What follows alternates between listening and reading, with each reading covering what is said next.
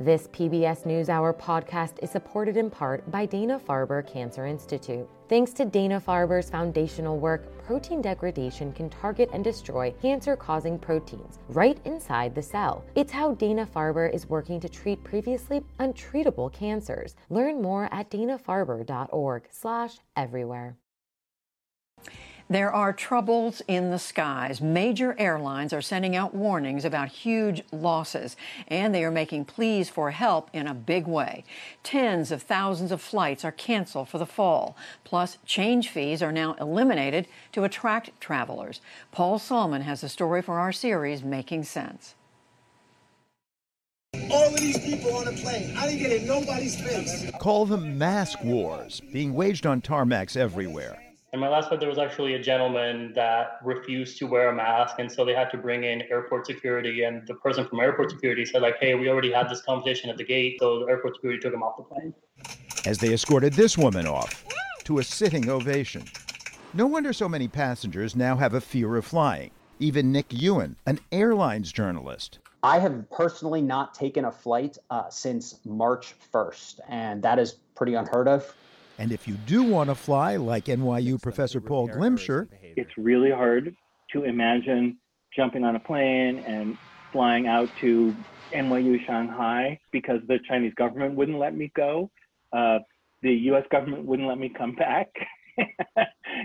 There'd be 2 weeks of quarantine at either end.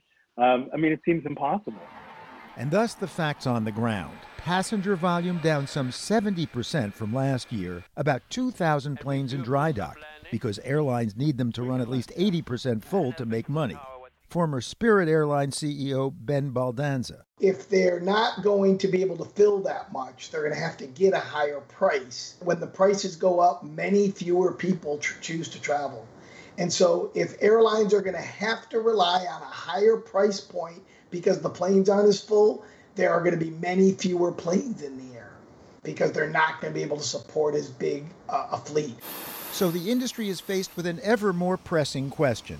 Is this the new abnormal?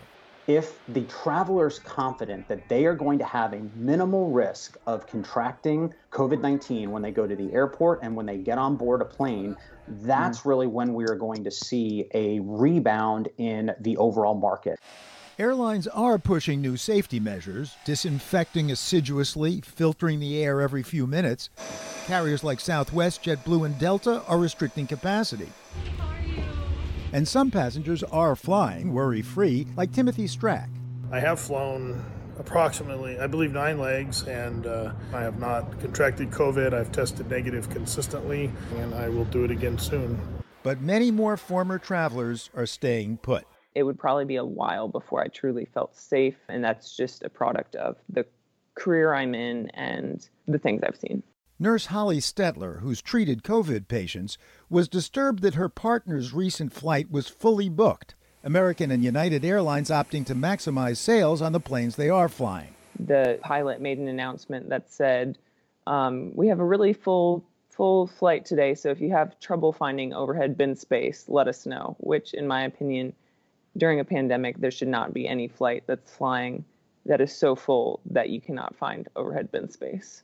And then there are the non-mask wearers during this politicized pandemic. For all the people on the plane that may want to get off because they don't feel safe, then get the heck off. I'm staying right here.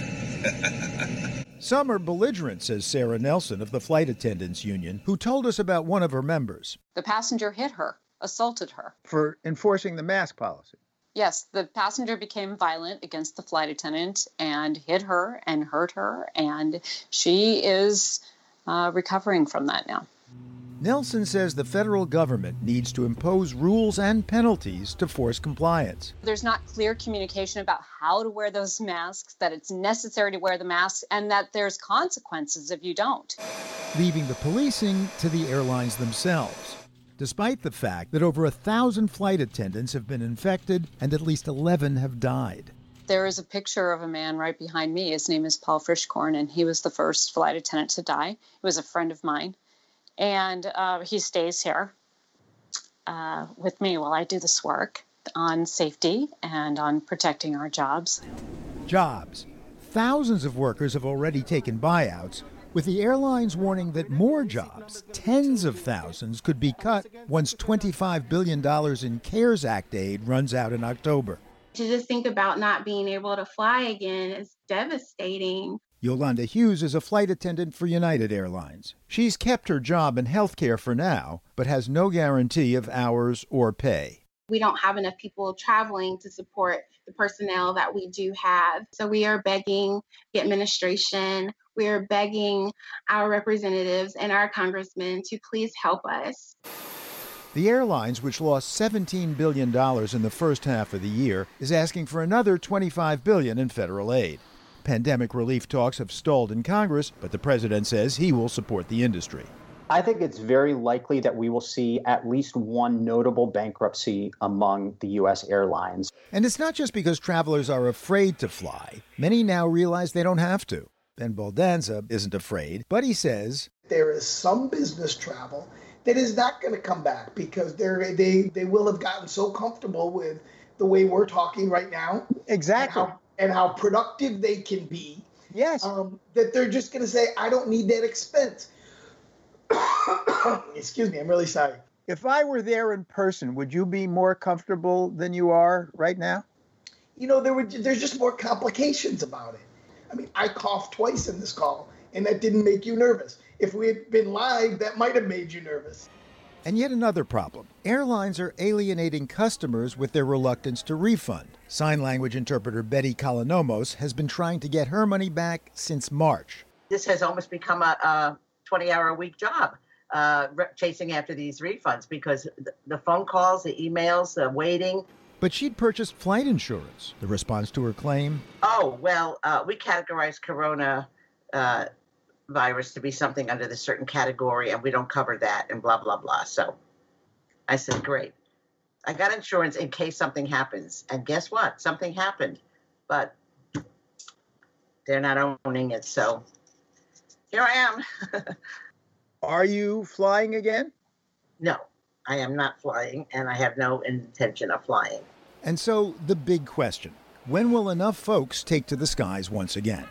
Right now, 52% of travelers say they're uncomfortable flying, like Professor Andrew Kaplan and his wife, psychotherapist Ruth Wyatt. They'd planned to go, she says, on a snorkeling trip in Indonesia about a month before COVID hit. But I don't want to get on an airplane. I don't really want to travel.